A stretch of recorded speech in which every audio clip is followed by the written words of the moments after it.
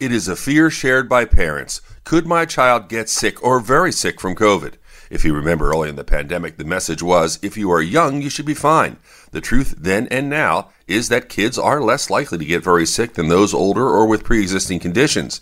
The issue today is that children under 12 are not vaccinated, and the Delta variant is far more contagious. This means more kids will contract the virus, even if the same percentage get very sick. The number will be higher because more are exposed.